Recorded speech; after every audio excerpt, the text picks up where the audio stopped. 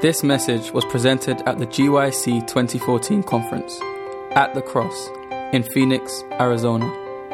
For other resources like this, visit us online at www.gycweb.org. So if you turn in your Bibles to Matthew 16, verse 21 and 22. Matthew 16, verse 21 and 22.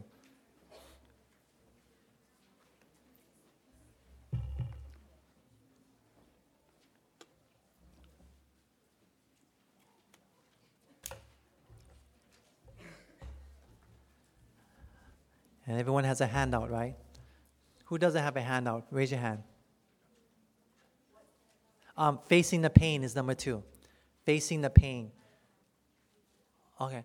Can you raise your hand and they can get your handout? Okay. There's some people without this facing the pain. Anya's coming. My daughter. But just keep your hand up so you can see you. Oh. Okay. There's still one in front, Anya.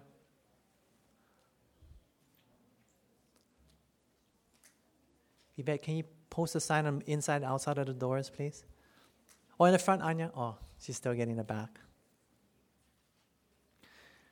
Okay, Matthew chapter 16, verse 21 and 22. So we're going to just go right into it. In the front here, if you need a handout, raise your hand. Okay. Thank you. Thank you, Anya.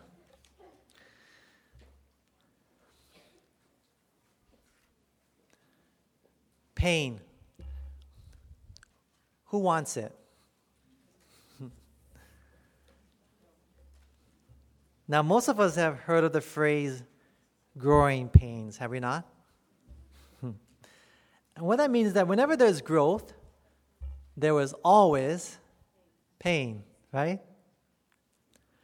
Now, most of us want to grow, whether it be physical strength, our relationships, or profession. But pain, that is so unattractive. Now, the truth is that we're not going to grow in any areas of our lives if we're not experiencing some type of suffering, right? For a baby who is growing new teeth has pain. An athlete training for a marathon has pain. Someone breaking out of a bad relationship has pain.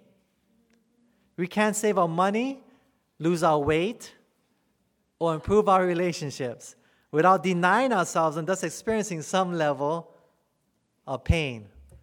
True? And the same way, in order to grow spiritually and emotionally, we first need to experience pain. For oftentimes, in order to grow, we first need to face the pain of our past wounds so that we can then begin to heal. So may God help us to embrace our pain rather than to deny it or run away from it. Let us pray. Father,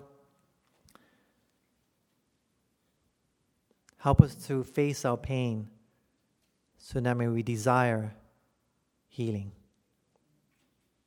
In Jesus' name we ask, amen. What happened when Jesus told his disciples that he was going to Jerusalem to face suffering and death? Notice the Bible says in Matthew chapter 16, verse 21 and 22. From that time forward began Jesus to show unto his disciples how that he must go into Jerusalem and suffer, that's pain, suffer many things of the elders and chief priests and scribes, and be killed, and be raised again the third day. Then Peter took him and began to rebuke him, saying, Be it far from you, Lord, this shall not be unto you. And when Jesus told his disciples that he was going to Jerusalem to suffer physical and emotional pain, Peter said, Be it far from you, don't let this happen.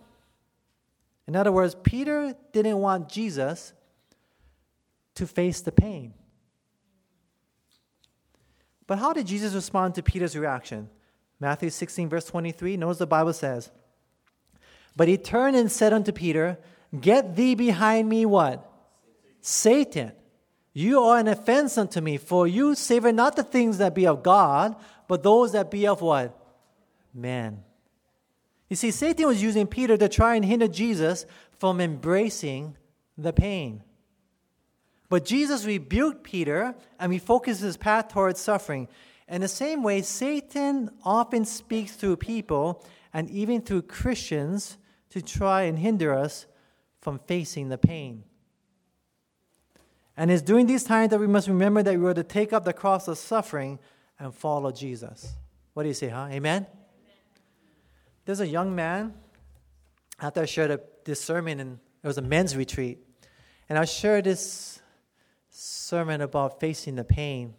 And this young man was a huge man. He was about 6'5", 300 something, and not muscles, and tough looking. He said to me, "You know what, Pastor, your sermon is just for me. I'm always the type of guy that goes around joking and cracking jokes so I can run away from the pain." What did Jesus want to do in the Garden of Gethsemane? Luke chapter 22, verse 42. Turn with me to Luke chapter 22. Luke chapter 22, verse 42. And I always believe, I tell people, don't believe a word I have to say, but believe what the Bible has to say. What do you say? Amen? The Bible, the Bible is relevant. What do you say? Amen? Don't believe that the Bible doesn't relate to the real issues of your heart and your life. It is relevant. It is real. It can minister to the needs of your soul if you will let it. Luke chapter 22, verse 42. What did Jesus want to do in the Garden of Gethsemane? The Bible says, Jesus says, saying, "Father, if thou be willing, remove this cup from me. Nevertheless, not my will, but thine be done." You see, at first, Jesus didn't want to go through the suffering of the cross. This is the reason why he pleaded with his Father 3 different times to take the cup of suffering away from him, right? But in the end, Jesus decided to do not what he wanted to do, but instead what his Father wanted him to do. So when a mob of religious rulers and ruffians came to get Jesus, Jesus bravely embraced the pain, while all of his disciples ran away from the pain. You see, in the same way, we may not want to do what we know we should do because we're afraid of the pain and the suffering, but we must follow Christ's leading, and we must embrace the pain. In the same way, facing the pain of our past wounds can be very agonizing. But before we can bring our wounds to the cross, we must first acknowledge that we are wounded. True? Amen? For how can we confess to God our wounds if we can't even admit them to ourselves? And how can we experience healing for ourselves if we won't even admit that we have something that needs healing off?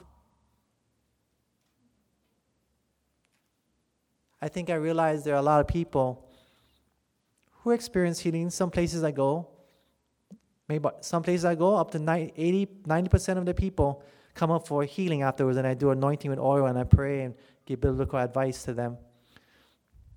And I'm there till 11:30 at night. Can you imagine that? Some places, hundreds of people come forward. Some places, just a handful. Why only some places is a lot and some a little? Are we not all in a sinful world and all need healing? Or maybe it comes to the point where we don't realize we need healing.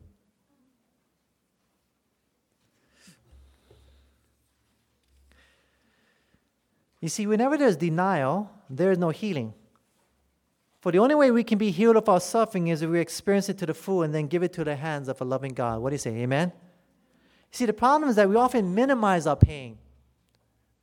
By often we say, "Oh, it wasn't a big deal." Or we say, "I just had to forget about it and get on with life." Or we say, "We all suffer in life, so it doesn't really matter." Or we say, "What is past is past, so there's no point in really dwelling upon it."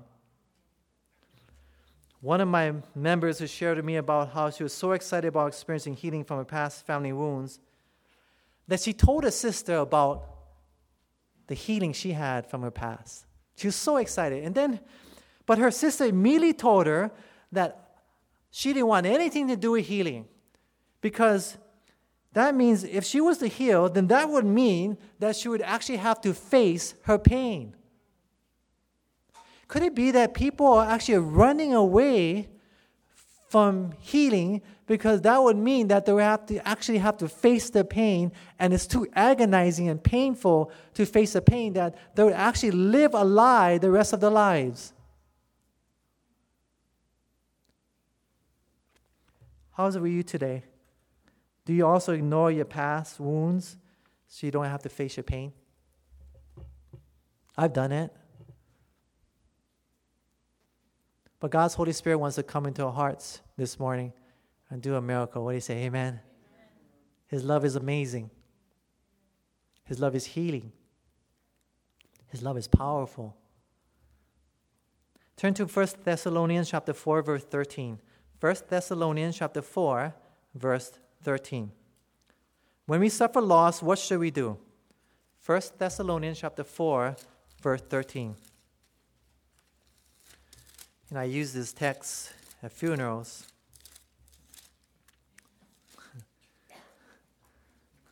We can use it for ourselves. 1 Thessalonians chapter 4, verse 13. The Bible says, "But I would not have you to be ignorant, brethren, concerning them which are asleep. It says that you sorrow not, even as others which have no hope." In other words, when you sorrow, make sure that you sorrow with hope. So, in other words, there's some funerals I go and some places where it's a party. They don't even have there's no grieving process. They just celebrate. And then there's some places where it has sorrow and they grieve. They do grieve. The other extreme, there's two extremes, and they grieve, but there's no hope. But the Christian is to grieve in the middle, but have it with the hope of Jesus' love. What do you say? Amen? That's the healing. So the Bible says, so the grieving is a process by which one is healed, right? I know, why would God tell you to grieve in the Bible? Right? If He didn't want you to go through the process and experience healing, right? That's how people say, well, actually I knew someone, he wanted to be so spiritual, so present truth, that when his mom died, he was like, everybody said, well, I'm sorry. Oh, yeah, we're going to see him in the resurrection. Totally throwing out any grieving process. But God has allowed us to go through the healing and grieving process so that we can be healed. What do you say, huh? Amen? That's what God has actually want us to experience, is this grieving process. If they were grieved, they will be healed. But if they ignore the pain or medicate the pain, they will not be healed. Now, to grieve properly, it takes time. And the deeper the wound, the longer the grief process. But unfortunately, many of us have been wounded where we have not grieved. And the problem is that these wounds have been covered up with scar tissue, with the infection of unresolved grief is still festering within. I fell down. I was on a ladder. I fell. I hit my leg on a metal piece, on a cement block. And I was bleeding. Kind of ignored it. Think nothing of it. I never got infection from a cut before in my whole life. Ignored it. Started to get painful and red and sore. So I finally went to urgent care. I'm a person who doesn't like to go to the hospital. Last resort. Kind of like my dad. So here I am, urgent care. He goes, oh, it's infected. So guess what he had to do? I should have just put on the antibiotic. But he had to scrub it and all that scab off. And guess what? It was painful. I guess that's why I don't want to go to the doctor, because I don't like to face my pain in some areas, right? Scrub it off. It was more painful. It was much easier if I had experienced healing from the beginning, right? Then I had to go there and actually scrub it off and go where there's something growing and festering within. Healing sometimes requires a reopening of our wounds in order to remove the infection so that we can truly be healed. Genesis chapter 32, verse 26.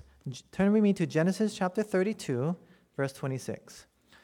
Talking about Jacob. After Jacob and the angel of the Lord wrestled all night, what did they then say to each other? Genesis chapter 32, verse 26. The Bible says, and he said, let me go, for the day breaks. And he said, I will not let you go except you what? Bless me. So they're wrestling, right? They're wrestling this situation. What's happening in this situation? Why is he wrestling with him? You see, Jacob had deceived who? Esau. Yeah, Esau, his brother, right? And father. Family relationships were messed up here, right? He had caused pain and had hurt them, right?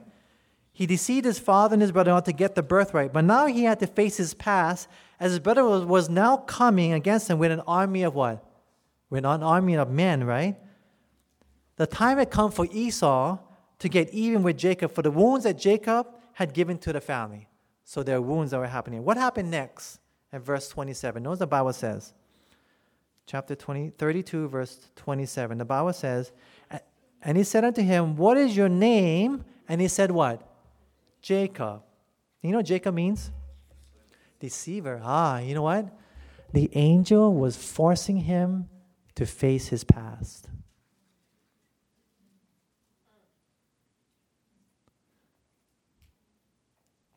The angel was forcing him to face his past. What is your name? Jacob.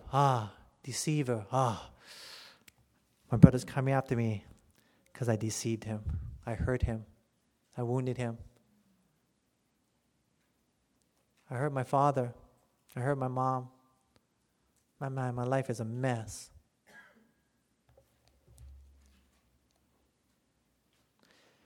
And he said, what happened next? 28. And he said, your name shall be called no more Jacob, but Israel, for as a prince hast thou power with God and with men, and has prevailed. So here we have Israel, and what Israel means is he who wrestles with God and has prevailed. In other words, yes, that's your past, but I'm bringing healing to you, Jacob, from your past emotional wounds, and I'm going to heal you so you have a new name. A name means character, right? Which is a new experience, a new life within your life. That's what he told to Jacob. God healed him from his painful past by giving him a new name. And the same way, in order for us to receive the blessing of a healing from God, we must first face our painful past. And when we do, God will then bless us with a new name or character. And this new name of Israel will be given to us will mean that we have wrestled our painful past with God and thus have been healed. Now, after wrestling with the angel of the Lord all night, what happened next? Notice it says, and Jacob asked him and said, tell me, I pray you, your name. And he said, wherefore is that thou did ask for my name? And he blessed him there. And Jacob called the name of the place Peniel, for I've seen God face to face, and my life is preserved. The next thing that happened is that when Jacob got a new name, he was able to see God intimately face to face. What do you say, amen? In other words, you don't realize this, but I've seen this. What's hindering a lot of people from having an intimate relationship with God, seeing God face to face, because they have never been healed from the past emotional wounds. And I've seen this and experienced this time and time again in my churches. I'm going to say that again. It may be new to you. Jacob was able to see God face to face because he was able to get a new name, a new character of healing from his old past, of a bad name, of a deceiver, of his past wounds, of his life. And because of that, he was able to see God face to face. I want to see God face to face and have an intimacy with him. What do you say? Amen? I was thought, well, how can I help my members to have a better relationship with God? Man, I did everything. Everything you can think about. Methods, programs, evangelistic meetings, call portal programs, Bible working programs, and they're all good. But I realized the greatest need in our churches today is to experience healing for our church members. What do you say? Amen? Amen. Amen. You were there at the last sermon, huh? Amen. Amen.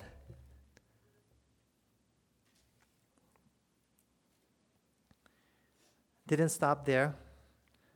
It says here, and as he passed over Peniel, the sun rose upon him, and he halted upon his thigh. He was wounded upon his thigh. And that's what happens when we may be healed from our past, but guess what? There's still going to be scars. There's still going to be scars. But guess what happens with those scars? It says in 32, therefore the children of Israel eat not of the muscle which, the sinew, the muscle which shrank, which is also the hollow of the thigh, unto this day, because he touched the hollow of Jacob's thigh and the sinew that shrank. In other words, the muscles. So Jacob, his muscles were bad, and he had a limp. And from that day, it was a memory throughout all of history that they would not eat, the children of Israel, it was a memorial. Every time they would not eat of the hollow of the thigh, whenever they eat meat, they would not eat of the thigh bone, because that was a reminder of the healing that Jacob experienced. So in other words, that's called wounds that heal.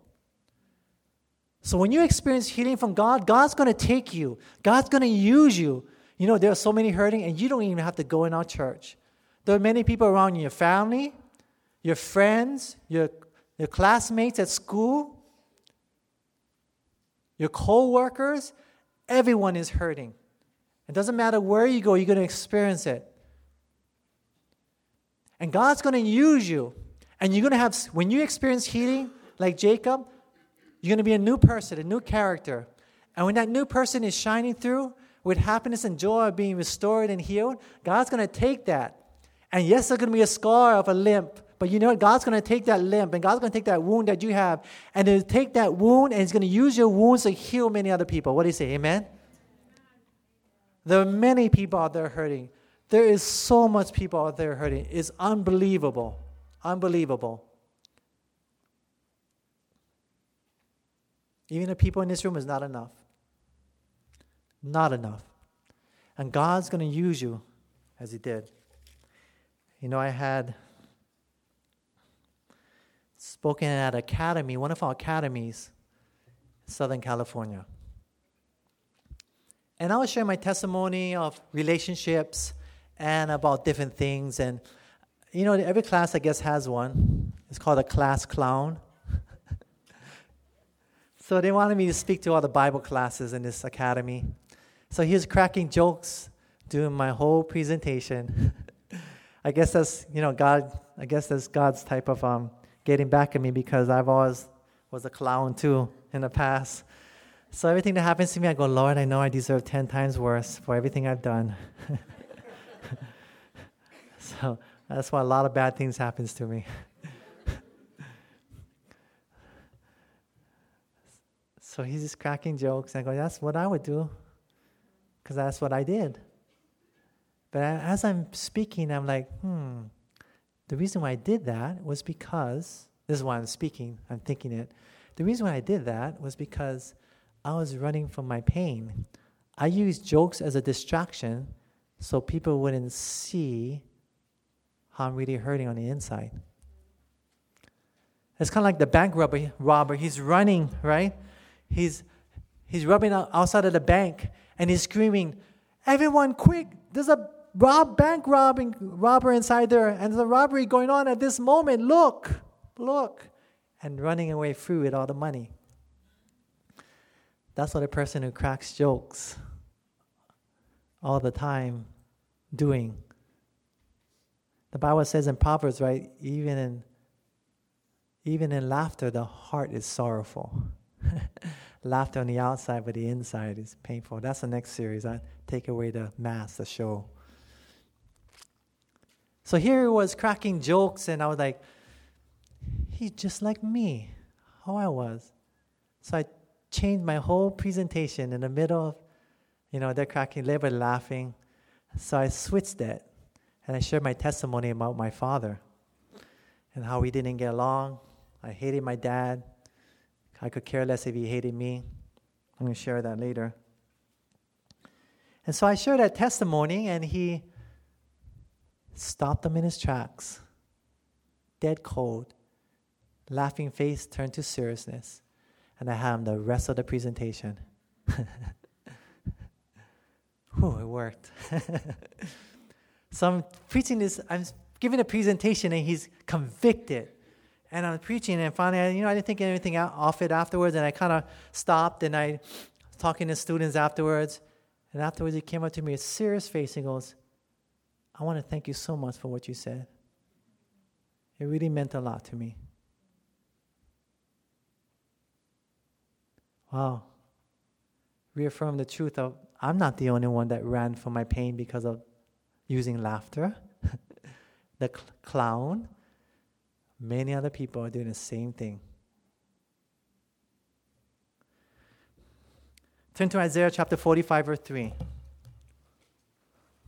Isaiah chapter 45, verse 3.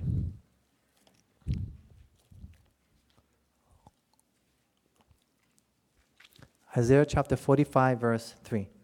Notice the Bible says. I love this text because this is my experience. Isaiah 45, verse 3 says, and I will give thee the treasures of what? Darkness. This past year I went to darkness. And in darkness, God gives you treasures. He teaches you precious lessons that you would never learn in the light when things are going great. I've had many years where things were going really great in my ministry, in my life. But darkness, God wants to teach you precious lessons and treasures. And in these precious lessons and treasures, He wants to teach us. So that means that darkness is not a time to talk, it's a time to what? Listen. So darkness is a time to listen. So I was learning through this dark 15 months of being in medical disability and not working and everything else happening bad to us, that God wanted to teach me many precious lessons in darkness. And I needed to learn what He wanted to teach me. So He told me, don't try to learn this and don't try to listen to that and don't try and do this and do that. Try to read why you're suffering and all these different things. But listen. Listen to what I want to teach you while you're in darkness. The greatest experiences of my life have always come out of my darkest times of pain and sorrow. You probably realize that the same thing too. What do you say? Amen? I'm coming out of darkness. This is my first day out of medical disability. As a miracle, I'm standing here today. I didn't think I would make it. There are many nights where I lay asleep at night and I said, Lord, into your hands I commend my spirit, because I didn't think I was going to wake up in the morning. But God saw that He had a use for me still. Amen. And want to show me treasures in darkness. Amen. To help others experience healing themselves. We underestimate Facebook. Facebook is a danger too, by the way. God kind of took me away, and He put me in time out away from Facebook for 15 months to heal. But there's something on Facebook. I posted something where I spoke in my home church where I grew up in, where we got converted and were baptized into. And I made an appeal for healing. Those who want to come forward for healing, come forward, and we pray a prayer and anointing with oil. And my mom came forward. There's something to pray for your mom and anoint her with oil. So I posted that and said, praise God, my mom came forward for my appeal and anointing of oil. So I posted it on Facebook, and unexpectedly, my cousin, who I never knew at all, who lived in San Francisco, posted back and said, I need healing in my life. So I Facebooked her, messaged her, and she messaged me back. And we went back and forth for a while, and then she wrote this. And God worked in her life, amazingly. She's not even a Christian. I don't even know what religion she was probably raised in. She said this. We too lived in an abusive home. My mother beat us on a regular basis, mentally and verbally abused us, and was a heavy drinker. Until today, she denies ever doing anything. I even went to therapy for it. I still suffer from extreme anxiety, mainly due to insecurities because I'm never good enough for her. But I know I'm good enough for me and my family. I promised myself not to be an abuser, but I broke that pattern the day I had my first child, and my abuse still continued. By the way, there's a pattern here. It's called the abuse always becomes the abuser. Don't think you're not going to be like how so-and-so treated you. Unconsciously, you will. And you're not going to don't say you're not going to be like your parents, because unconsciously you will. Because the Bible says the sins of abuse are passed down to the what? Third and fourth generations. I cannot help but relate to your mom, as my own happiness is still in the cocoon stage and preventing me from becoming the best I can become, which I know hinders my ability to become the best mom. For many years, I considered myself a Satanist, living a carnal life, seeking to live my life for me without hurting others. I felt God had turned his back on me because of the abuse of others. But it was not him who had turned his back. It was me. I felt unworthy of love. For a long time, life seemed good, but then I could no longer find joy and happiness within. Even though I have forgiven my abusers, peace is hard to find, and resentment still remains. I know it's because Satan has kept me captive all of these years, and I too hid from God, ashamed. I know that God can renew my spirit and heart and bring peace into my heart. For God would never abandon his children. I turned my back on him because I felt like I wasn't good enough for him. But now I know that if I accept him back into my heart, all my transgressions will be forgiven, and I will be at peace. What do you say, amen? You see, beloved, in order to heal, we must first face the pain and not run from it. We must embrace the suffering and not ignore it. We must embrace the sorrow so we can give it to a loving God who will then heal us. You see, many of us have a low self-respect from all the negativity that we have received from others. But instead of getting our self-worth from others, we need to get our self-worth from God. What do you say, amen? For when we see how much we are worth and loved by God, we will then be healed. And when you know that somebody loves you, my daughter, somebody told us, when we travel, and this wasn't always this way. There's one time where I was so busy, I'll go to work, my daughter would be sleeping in the morning. I'll come home, my daughter would be sleeping. And I realized that something needs to change. And I said, I need to put God first, family second, ministry third. Now, a lot of people say that. And the conference tells us, pastors, that. But when the conference tells me that, you know what they really mean? They mean God first, ministry second, family last. Are you following me? So you can say all you want about that order, but what you do with the order, that's what counts, right? So in reality, God had to change my priorities, and that there hasn't been a speaking engagement yet that I have not taken my family. Priority. Even if they don't cover them, lose money, but my family is priority. What do you say, amen? Relationships is first.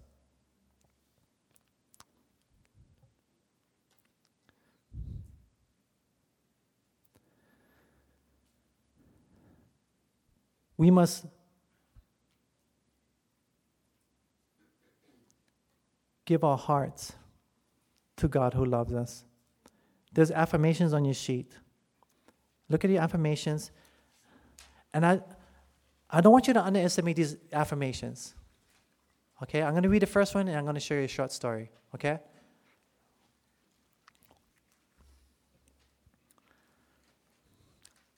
First affirmation is this: Lord Jesus, I know you love me. Thank you for making me in an amazing and wonderful way. I know that what you have created is precious to you. What do you say? Amen? Amen. Believe that. My sister recently fostered 2 children, a 10-year-old, and a 6-month-old baby. They were taken away from my niece because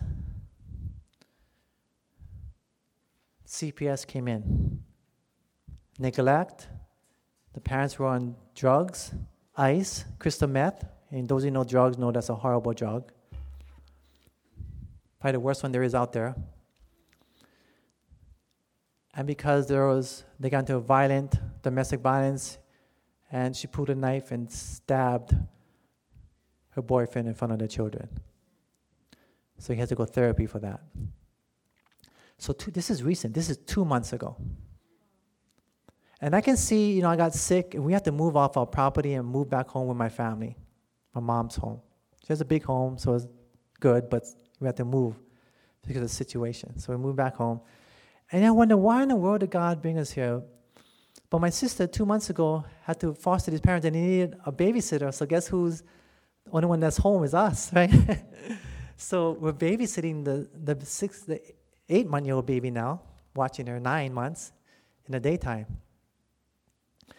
Anyway, we're talking about healing, and I told my sister, hey, look, I have some daily affirmations, and my family is, I told her, when I came back home, I said, I'm not going to preach to my family.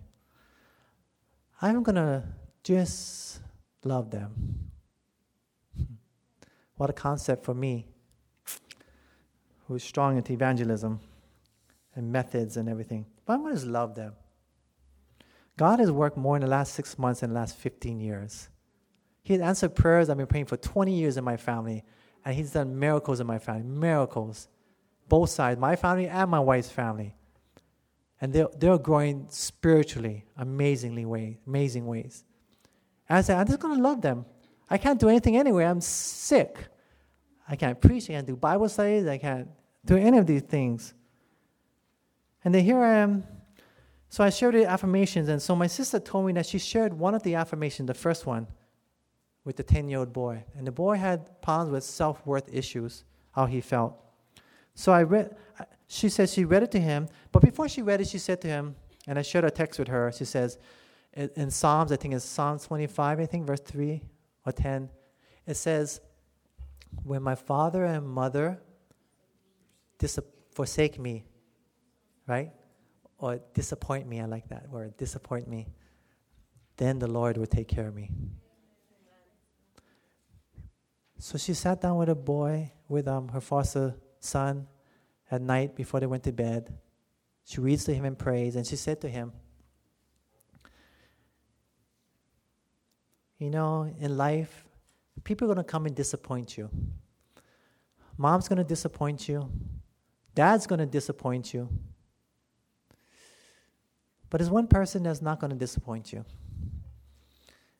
And the boy looked at my sister, and he said, is that you, Auntie? Because she took him in, right?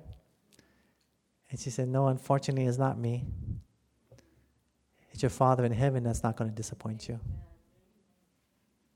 This is my sister. Doesn't go to church. Amazing how God's working in her life. And then she read this first affirmation, one affirmation. And she said that he had such a smile on his face that he felt so loved that he put his hand on top of her hand and said, thank you, Auntie. God can do amazing things with just a simple truth of His word. What do you say? Amen? Number 2, God, you declared your value of me when you gave the life of your Son Jesus to redeem me. Thank you for valuing me so highly. 3, thank you, Father, for calling me your child. Knowing this gives me security and a sense of being honored. 4, God, thank you for looking at me in Christ and declaring that I am accepted and loved. It is awesome to think that you are delighted in me. 5, Jesus, you have promised to supply all my needs according to your riches. Today I choose to trust you with every need that I have. Thank you for providing for me more than I could ever ask or think. What do you say? Amen? I want to trust God. Why? Because He loves you and me. What do you say? Amen? And you are worth so much to God. The cross proves that, and that's why we're at the cross. We're going to pray, and after that, we're going to do our breakout sessions again. Right after I pray. Father, we thank you. We pray that you may continue to affirm us with your love, and that we may see your character in the most precious way. We ask in Jesus' name. Amen. Break into groups at this time of 3 to 7, and go in your discussion groups and read the discussion group. And this is what it is. Remember, I said this is the most healing time. Okay, that's why I cut it short a little bit, because I realized this is the most powerful part of actually the session. So read it to each other. You have the paragraph in front of you. Read to each other and discuss it. Okay? And what I'm going to do is I'm going to ask maybe a few of you to raise your hand and choose a volunteer to come up and maybe to share maybe one or two in front of everyone else. See what you come up with. Go ahead. Just turn around or turn to each other. 3, 5, 6, 7. What do you feel comfortable? And start sharing. Don't worry, we're early, so we have a little time. And the next session will be at 2.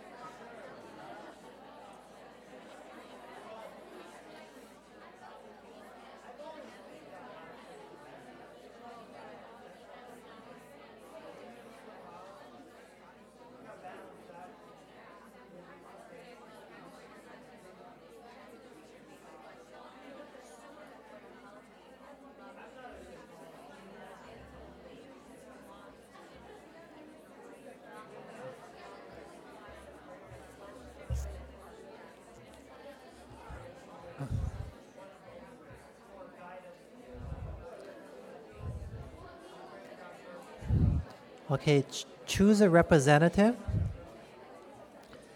I'm going to have you report and share your biblical advice, not counseling, but biblical advice to everyone else. So kind of choose a representative to come up and who are willing to come up and share. We can't get everyone, so don't. Some of you may be afraid, but don't worry. Only those who would like to come up will come up, okay? But choose a representative or someone who would like to volunteer to come up. In about a minute.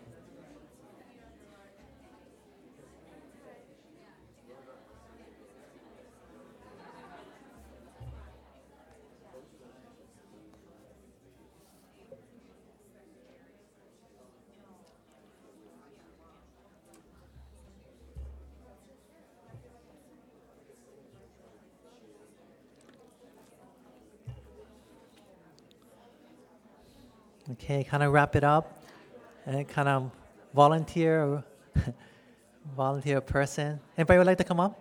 Did you guys show? Okay, go ahead, come up. And maybe the next person can line up so it can be quicker. Okay, just kind of line up here. Okay, those three. Let's do three for now, and then we'll see how that goes.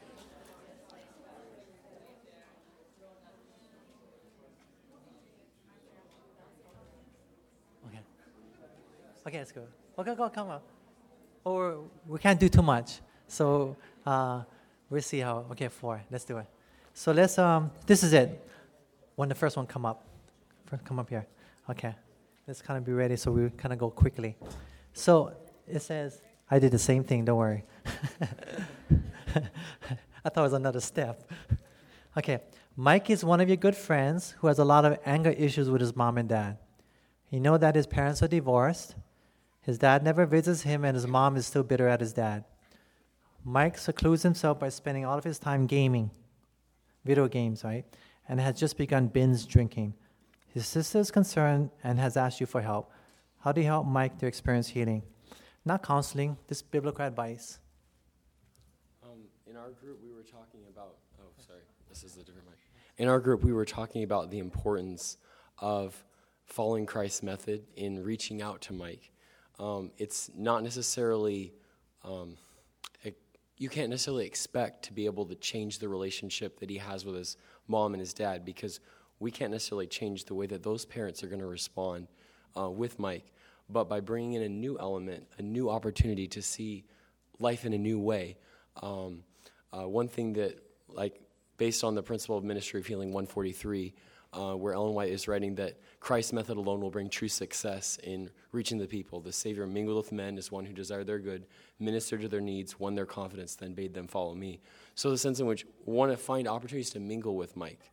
If I want to come into his life and be a support, but I'm not initially going to tell him what he needs to do or change this and stop playing those games, because I would alienate him. I would discourage him. He's like, well, that's my life. And so you're basically condemning my life.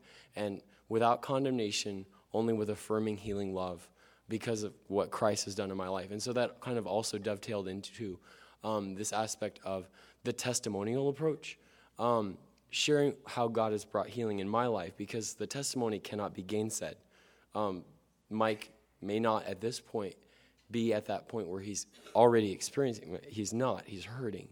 But what God has done in my life, or whatever one of our lives, we can share that reality, and it can't be, controverted.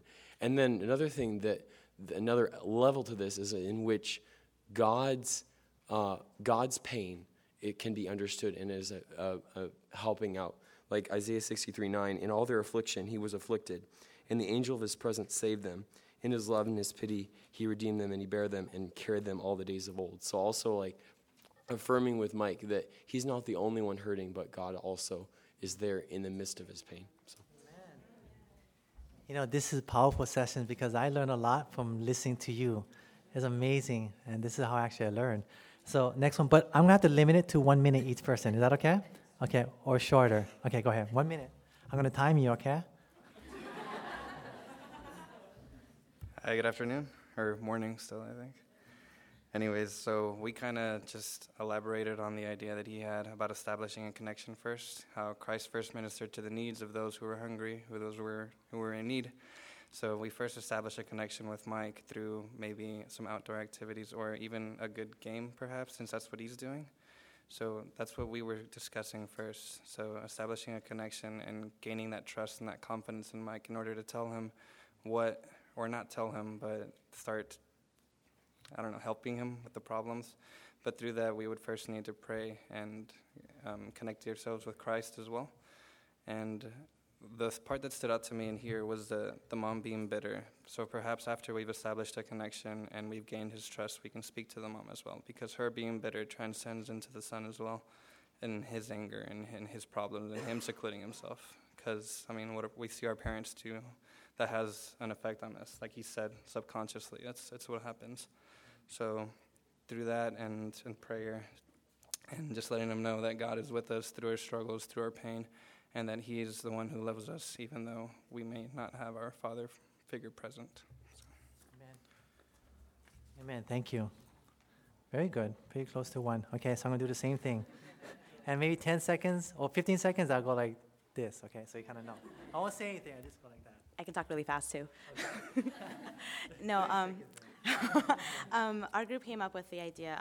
We were all ladies in our group, and we thought that since Mike is a guy, that'd be appropriate for a guy in the church to approach him, to befriend him, and like a lot of the other gentlemen have said, to reach out with like an activity, because he's doing these things and secluding himself, so possibly like inviting him to a hike, or maybe even like start going to the gym or something, doing guy type of things, just bonding and doing something positive for himself to feel good about himself, especially like working out and exercising can help him with that, and eventually build that friendship to be able to invite him to something like a small group Bible study in a where you're not going to go to church necessarily, but have that spiritual connection and allow him to see, have some positive things in his life to go on. So that's what we came with. Very good, thank you. Okay, next. Maybe you can stand over here. Oh, yeah. Maybe up here. Okay. Okay, this is it, okay? So go ahead. Okay, so we kind of were thinking that Mike was feeling a little bit abandoned by his parents, so we wanted to show him some compassion and, just kind of hang out with him and not necessarily bring him to church right away or anything, because that might build up a wall, just like he was saying, feel like that we're condemning him. And so, kind of just take him to some things and build that friendship and that connection to where you can start asking questions and he can feel comfortable enough to answer those, and he will start feeling that somebody does love him and somebody does care about him, even though it's not his parents. And then through that, it opens up a door for him to start building a connection with God. Thank you. Next. Thank you. A blessing. Okay, I'm nervous now. So one thing that we concluded is that prayer is really important into an individual's life, because the only person who does the working is God, not us. We're not the people who change. God does the changing. So that's one thing that we realize that is really important. Another key element into helping someone is the fruit of the spirits, Galatians 5:22, peace, love, joy, kindness. You have, and patience. You're patiently waiting for them to reveal themselves, open themselves up to you. As well, you're introducing a love and an environment. You're putting a new environment into the area. They start questioning, why is this area different than the area that I'm at? Why is my friend able to change why am I not gaming so much? I've noticed that I don't play so much video games. They start questioning that. Through questioning comes an answer. So from that, God does the healing. Amen. Yeah. Thank you. Okay, go ahead. And go. Okay, so in my group, we really like the ideas that were brought forth, and we agree with them. But as we started discussing, we said, well, it's a very delicate process, and this and that. And something inside of me sparked, and I said, wait a second. And I brought an idea forth that I may be wrong. Correct me if I'm wrong. Well, you don't have to correct me now, but very subjective. And I said, I thought about stage 4 cancer, and I said, you know what, if I deal with a lot of health in my area, so I said, if we have a really aggressive cancer, right now is not the time to be very delicate about it and be like, well, let me give you a little massage, and hopefully, your cancer will go away. At that point, you want to, get through those walls, because there's this huge issue that we're dealing with, and right now is not the time to be like, hey, I'm praying for you, I'll get you better. And get down to, over time, of course, get down to these really serious conversations that you're having with people. And we really like the affirmations that you brought forth, and being able to remind them of these affirmations and remind them, because one day when we're not there, they'll be able to say, hey, she did tell me that he promised to supply all my needs. So it's just an idea for you. Amen. Don't worry, I won't correct you. There's no wrong answers, there may be, but I won't say anything anyway. So, but God knows, yeah? So this is a time for we all learn and you wrestle it out. It's better to wrestle it out for yourself. Critical thinkers, we need to be thinkers and not mere reflectors of other men's thoughts. What do you say, amen? Individuality in book education is the power to think and to do. And so you need to have your own power to think and to do, and not be a reflector of my thoughts. Okay, last one. 1 minute. All right, so in my group, there are actually a couple of us who have friends who have been in similar situations. Well, the first thing, you're already good friends with this guy, so you already have some things in common. There are things that you can talk about. There are things you can concentrate on besides his drinking, besides his gaming. And by capitalizing on these things, by letting him know that you're there for him, it might take a really long time, but you're still that one person that was there, that helped, steer him in a little bit of a different direction. And from there, you can work on that. Instead of him binge drinking, take him to coffee. Or watch instead of gaming. Don't let him. Don't do the gaming, but find a good movie that you can both enjoy, a really old Western or something like that, and work on things that you already have in common from there. Amen. That was good, huh? Amen? I learned a lot. Thank you. So thank you, and by God's grace, we'll see you at 2, those who are coming back, and it's going to be Take Away the Show, or Take Away the Mask, or Living a Lie. This message was recorded at the GYC 2014 conference at the Cross in Phoenix, Arizona.